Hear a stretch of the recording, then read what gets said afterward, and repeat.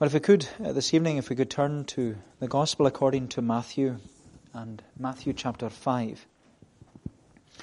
Matthew chapter 5. As I said, we're continuing our study in the Beatitudes. We began last Wednesday evening.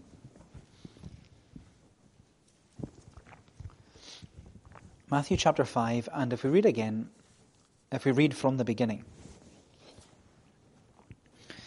Seeing the crowds, Jesus went up on the mountain, and when he sat down, his disciples came to him.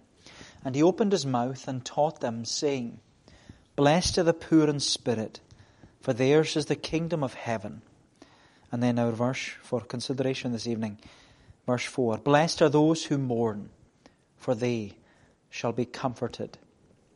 Blessed are those who mourn, for they shall be comforted. Do you know, over the years, some Bible translators, they have attempted to translate this second beatitude as happy are the unhappy. Happy are the unhappy. Which, of course, highlights that the second beatitude, it presents to us what we would maybe call a puzzling paradox. Because how can we know happiness when we are unhappy? How can we know joy in the midst of sorrow? How can we know comfort when we're distressed? How can we know blessing when we are faced with the curse of sin and death? My friend, the second beatitude of Jesus, it presents to us this puzzling paradox where happy are the unhappy. Happy are the unhappy. Now, as we said last week when we began our study of the Beatitudes, we said that these opening verses in the Sermon on the Mount, they set before us 9 Beatitudes, or they're 9 statements of blessing, or 9 benedictions of blessedness. And as we saw, the first Beatitude, the first benediction of blessedness, was bookended with royal language. It was bookended with the language of the King, because Jesus is the King in the kingdom of heaven.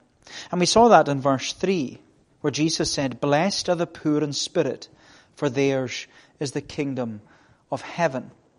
And as we learned from the opening beatitude of King Jesus, we learned that the only way for sinners to enter the kingdom of heaven, and the only way for sinners to experience and enjoy all the blessings and benefits of the kingdom of heaven, is when we come before King Jesus, humbly acknowledging that without Him, we are spiritually broke and spiritually bankrupt. We are completely deprived and completely destitute of all the blessings and benefits of salvation. Therefore, as Jesus teaches us through the word blessed, we're to come before King Jesus. We're to come on bended knee, and we're to come surrendering and submitting our lives with our head bowed and our hand outstretched before King Jesus, so that we will receive from the gracious, merciful and loving hand of King Jesus what we do not deserve. And when we do that, He blesses us. He blesses us because blessing only comes from the gracious, merciful and loving hand of King Jesus. And as we said, that's what this repeated royal word means. It's repeated all the way through the Beatitudes, the word blessed. And the word blessed, as we said, it means to kneel. It means to kneel in order to receive from the gracious hand of the King what we do not deserve. And so in the first beatitude, Jesus taught us about blessed poverty. He taught us about blessed poverty. But this evening, Jesus teaches us about blessed mourning. Blessed mourning. And He says to us, happy are the unhappy. Happy are the unhappy. And happy are the unhappy because they mourn over sin and they mourn over someone. And they are our headings this evening. They mourn over sin and they mourn over someone. Happy are the unhappy, He says, because first of all, they mourn over sin. They mourn over sin. Jesus says in verse 4, Blessed are those who mourn, for they shall be comforted. Now those who first mourned in this world. And those who first mourned over their sin were our first parents, Adam and Eve. As you know, they were the apex of God's creation. They were the climax and culmination of God's creative process. They were created last because they were the climax and culmination. They were made in the image and likeness of God. They were formed and fashioned from the dust of the ground. And they possessed, as our catechism teaches us, they possessed perfect knowledge, righteousness, and holiness.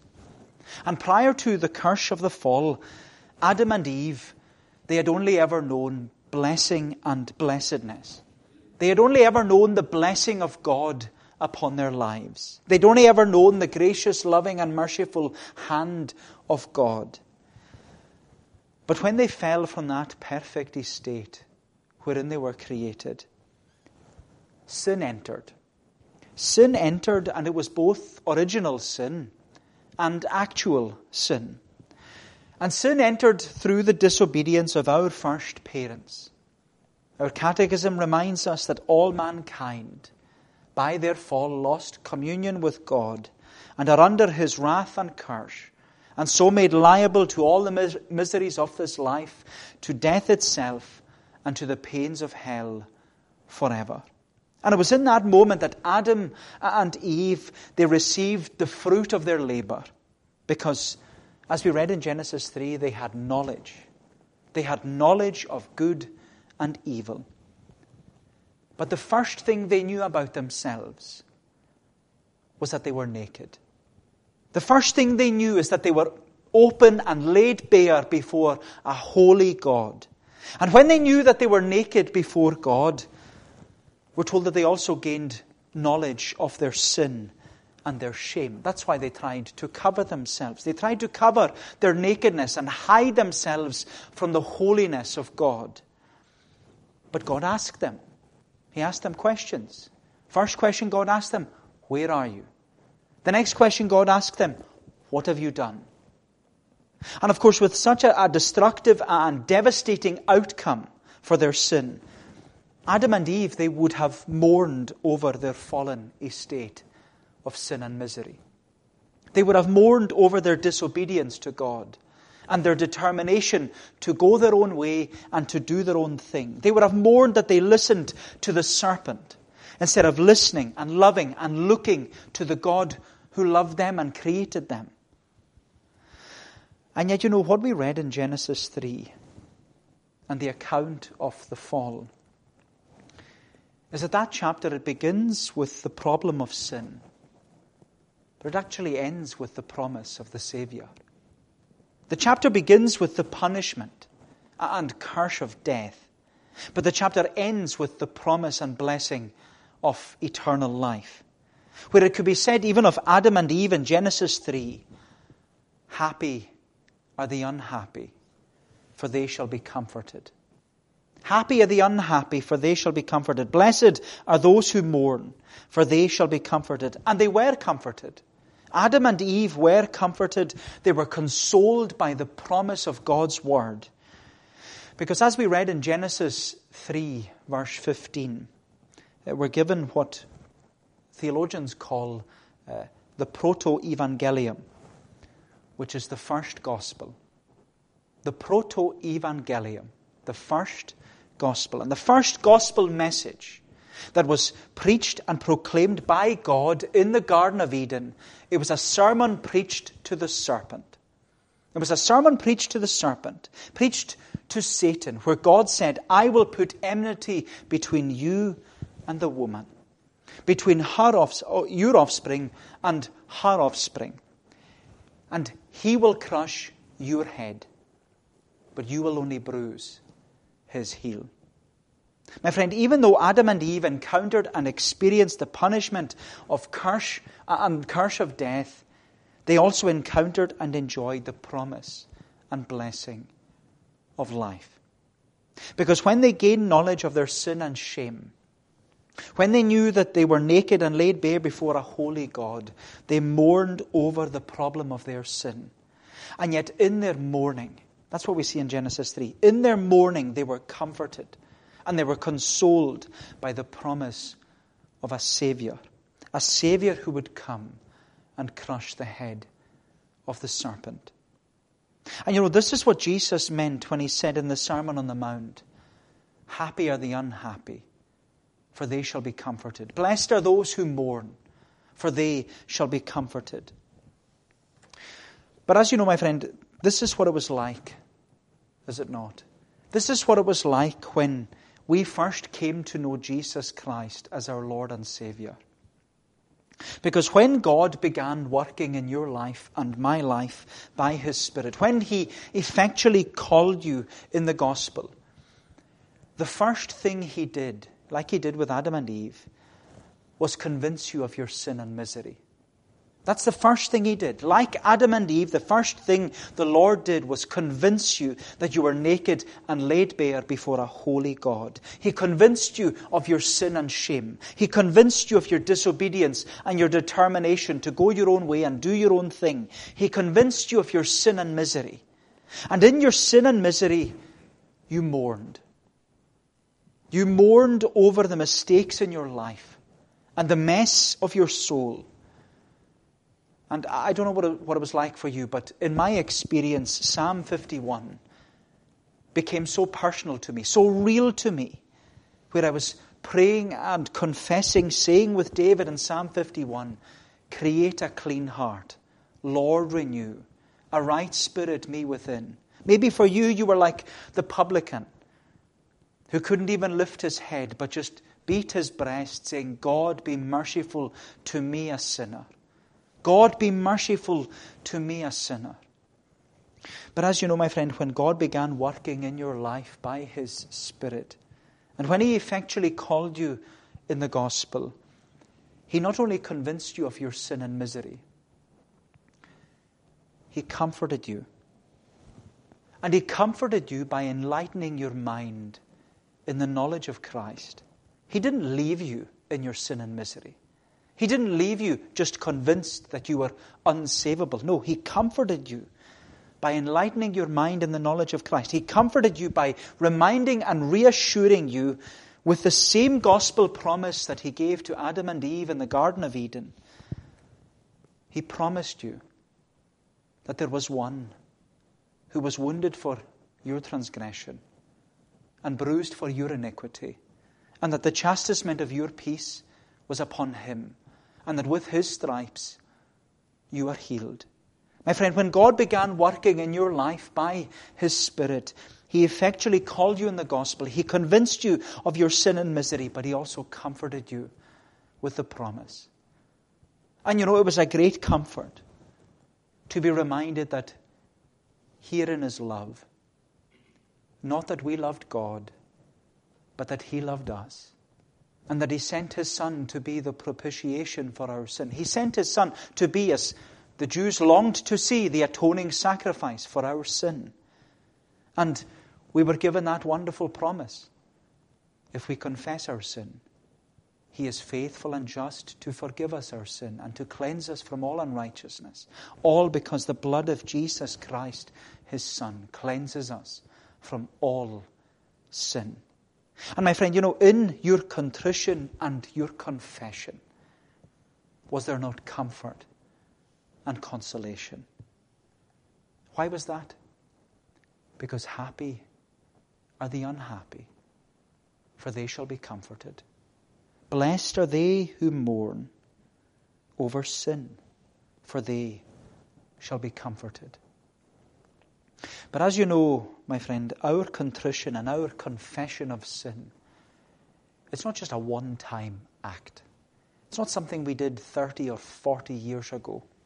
Because, our mourning is not to be momentary. It's not even to be minimal. Our mourning is to be, what you could say, methodical.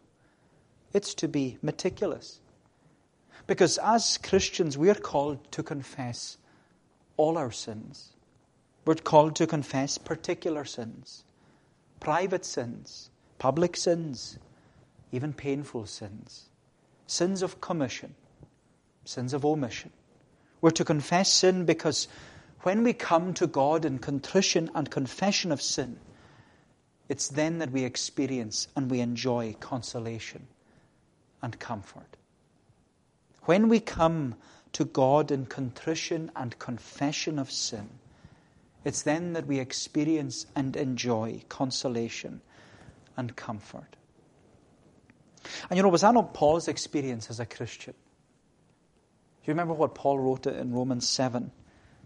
He's confessing his sin. He's talking about the burden of sin in his life in Romans 7. And he says, "Oh, wretched man that I am, who shall deliver me from this body of death?" And then you go a few verses on into the beginning of Romans 8. And there Paul is comforted. He's comforted and he's consoled by God's forgiveness, that he declares, "There is therefore now no condemnation to those who are in Christ Jesus." And as Jesus teaches us about blessed mourning, he says, "Happy are the unhappy, because they mourn over sin." Happy are the unhappy, because they mourn over sin. But Jesus also says, "Happy are the unhappy, because they mourn over someone." Happy are the unhappy, because they mourn over someone. Jesus says, "Blessed are those who mourn, for they shall be comforted." I think we're all familiar with the concept of mourning over the loss of someone we love.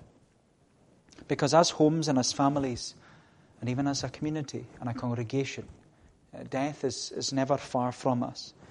And it's always a real reminder to us that death is an enemy. Death is the last enemy. Death is a powerful enemy. Because as you know, death, it severs our ties in this world. And it separates us from those whom we love. And of course, death is a result of Genesis 3. It's the outcome of the fall. For, as Paul reminds us, the wages of sin is death. That's what the Lord promised Adam and Eve in the garden. "You shall not eat of the tree of the knowledge of good and evil, for in the day that you eat thereof, you shall surely die." My friend, the curse of the fall was the curse of sin and death. And yet Jesus teaches us here that those who enter the kingdom of heaven by faith, they will experience the blessing of comfort when we encounter the curse of sin and death. We will experience the blessing of comfort when we encounter the curse of sin and death. There will be blessing, says Jesus. There will be blessedness in our mourning, because the King of the kingdom of heaven will comfort us in our sadness and sorrow. There will be blessing and blessedness in our mourning, because the King of the kingdom of heaven will comfort us in our sadness and sorrow. And this is what sets Jesus apart from all the other religions, and even those who don't have a religion at all. Because, when I see people experience and encounter the effects of sin, sickness, suffering, sadness, and sorrow in life, I don't know about you, but I often wonder, well, how do they keep going? How do they cope? How do they cope without Jesus? And the truth is, they don't. They don't. Because as you know, so many people, they often bury themselves in work, or they drown themselves in alcohol, or they try in some way to numb this pain of sadness and sorrow. But Jesus is reminding us here that the glory of the gospel is that in the midst of our mourning, Jesus promises blessing. In the midst of our mourning, Jesus promises blessing. He promises comfort in the face of the curse.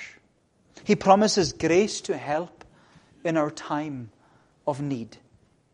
And that's because Jesus is the King in the kingdom of heaven. And Jesus, as you know, He came into this world to bear our griefs and to carry our sorrows.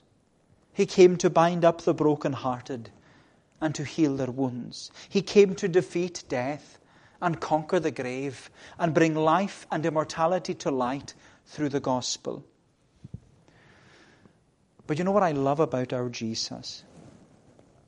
And I love calling him our Jesus. What I love about our Jesus is that when we encounter and when we experience the pain of sorrow and separation, he knows what we're going through. He knows what we're going through. This is the amazing thing about him. He was touched, as Hebrews tells us, he was touched with a feeling of our infirmities. He was a man of sorrows, acquainted with grief. Jesus knew what it was to mourn over the loss of a loved one. Because you remember, he wept at the grave of Lazarus. And you know, in John 11, it's the shortest verse in the Bible. And yet for the Lord's people, it's the most soothing verse. It's the shortest verse, but the most soothing verse. To know that in the face of the curse of sin and death, Jesus wept. Jesus wept. Jesus mourned and wept at the grave of Lazarus because he saw the power and pain of sin and death. But on that occasion, you remember in John 11, on that occasion in the community of Bethany, their mourning was only momentary. Their mourning was only momentary because their mourning was then turned into dancing, where Jesus said to the grave of Lazarus, "Lazarus, come forth." Jesus displayed and demonstrated his power over death with the resurrection of Lazarus. Their mourning was momentary in the community of Bethany. But as those living in the community of Barvas and beyond, although our mourning will not be momentary, Jesus promises us here, he promises us blessing in our brokenness. He promises us blessing in our brokenness. Because, you know, there's a sense in which you never stop mourning over the loss of a loved one. You never stop mourning because you never stop missing them. Yes, you can learn to live with that pain in your heart and that void in your life, but it's not momentary mourning. It's blessing in your brokenness. It's not momentary mourning, it's blessing in your brokenness. And as those who have entered the kingdom of heaven, as those who have come humbly before King Jesus and entered and received all the blessings of the kingdom of heaven, what King Jesus promises you, he promises you blessing in your brokenness. He promises you blessing in your brokenness.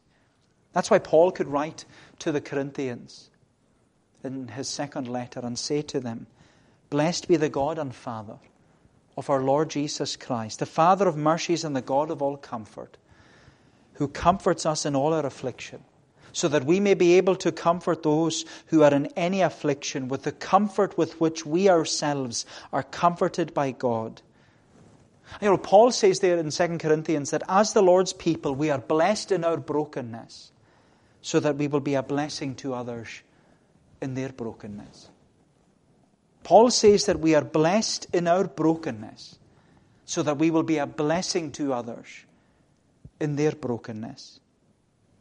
My friend, the misery of the curse of sin and death is that it severs our ties and it separates us from family and friends. But you know, the message, although there is misery, the message of the kingdom of heaven is that nothing and no one can sever or separate us from the love of God that is in Christ Jesus our Lord. No, that's why Paul asked that thought-provoking question in Romans 8. He starts off with the confession that there is therefore now no condemnation. Then he finishes Romans 8 by asking, well, who shall separate us from the love of Christ? Shall tribulation? No, he says. Distress? No. Persecution? No. Famine? No. Nakedness? No. Peril? No. Sword? No. No, in all these things, he says, we're more than conquerors through him that loved us. For I am persuaded, he says, that neither death, nor life, nor angels, nor principalities, nor powers, nor things present, nor things to come, neither height nor depth, nor any other creature is able to separate us from the love of God which is in Christ Jesus, our Lord. You know, my friend, Jesus is King in the kingdom of heaven. And the wonder of him is that he promises blessing in your brokenness. He promises blessing in your brokenness. He promises you blessed morning. Blessed morning. He says to you, happy are the unhappy when they mourn over sin and even mourn over someone. Happy are the unhappy when they mourn over sin and they mourn over someone. But you know, the thing is, my friend, and with this I'll close, we do not mourn as those without hope. We do not mourn as those without hope. Because as those who are in Christ, our hope is sure and steadfast. It is the anchor of our soul. As those who are in Christ, we are blessed with every spiritual blessing in heavenly places. And you know, one such blessing among many, one such blessing is the promised Holy Spirit. We have the Spirit in us. Whether we're mourning over our sin or mourning over someone we love, it is the Holy Spirit, says Paul. In Romans 8 again, he encourages us and he enables us to cry, Abba, Father. It's the Spirit who intercedes. It's the Holy Spirit, we're told, who intercedes for us with groanings. Groanings that cannot be uttered. Even when we're mourning over sin or mourning over someone and we don't even have words to speak to God, it's the Spirit who intercedes with groanings that cannot be uttered. And you know, is it any wonder to us that when Jesus spoke of his departure from this world, he said to his disciples that the promised Holy Spirit, whom he would send in his place, would be called the Comforter. That was the name he gave him. The Comforter. I will pray to the Father, and he will give you another Comforter, that he may abide with you forever. Jesus has given us the Comforter. He has promised us blessed morning. He has said to us that he promises blessing in our brokenness. Happy are the unhappy, for they shall be comforted, says Jesus. Blessed are those who mourn, for they shall be comforted. Well, may the Lord bless these thoughts to us. Let us pray together. Our Heavenly Father, we give thanks to Thee for the wonder of Thy Word and the assurance that it gives to us, that it reminds us that we are able to experience blessing even in our brokenness. And Lord, we do pray for those who are broken because of sin, maybe sins of the past, sins that they maybe cling to so closely, but that Thou, Lord, in Thy grace and in Thy mercy, that Thou wouldest cleanse them and remove them from these sins. But Lord, we ask also for those who are broken in their mourning, broken because of the loss of loved ones, that Thou in Thy grace and in Thy mercy, that Thou wouldest bind up their broken hearts and heal their wounds. Oh, we thank Thee and we praise Thee for a wonderful Saviour, and that we are able to say that He is my Jesus, that He is mine, and I am His. Lord, be near to us then, we pray. Guide us, we ask, and go before us for Jesus' sake. Amen. We're going to sing again, this time in Psalm 30. Psalm 30 in the Scottish Psalter. It's on page 239.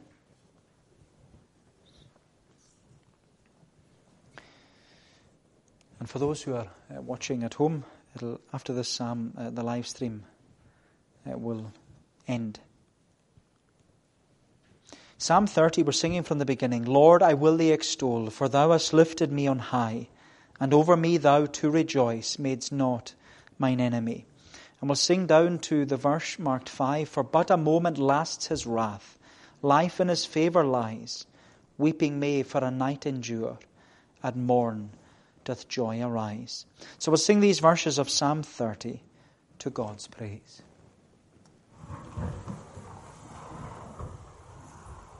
Lord,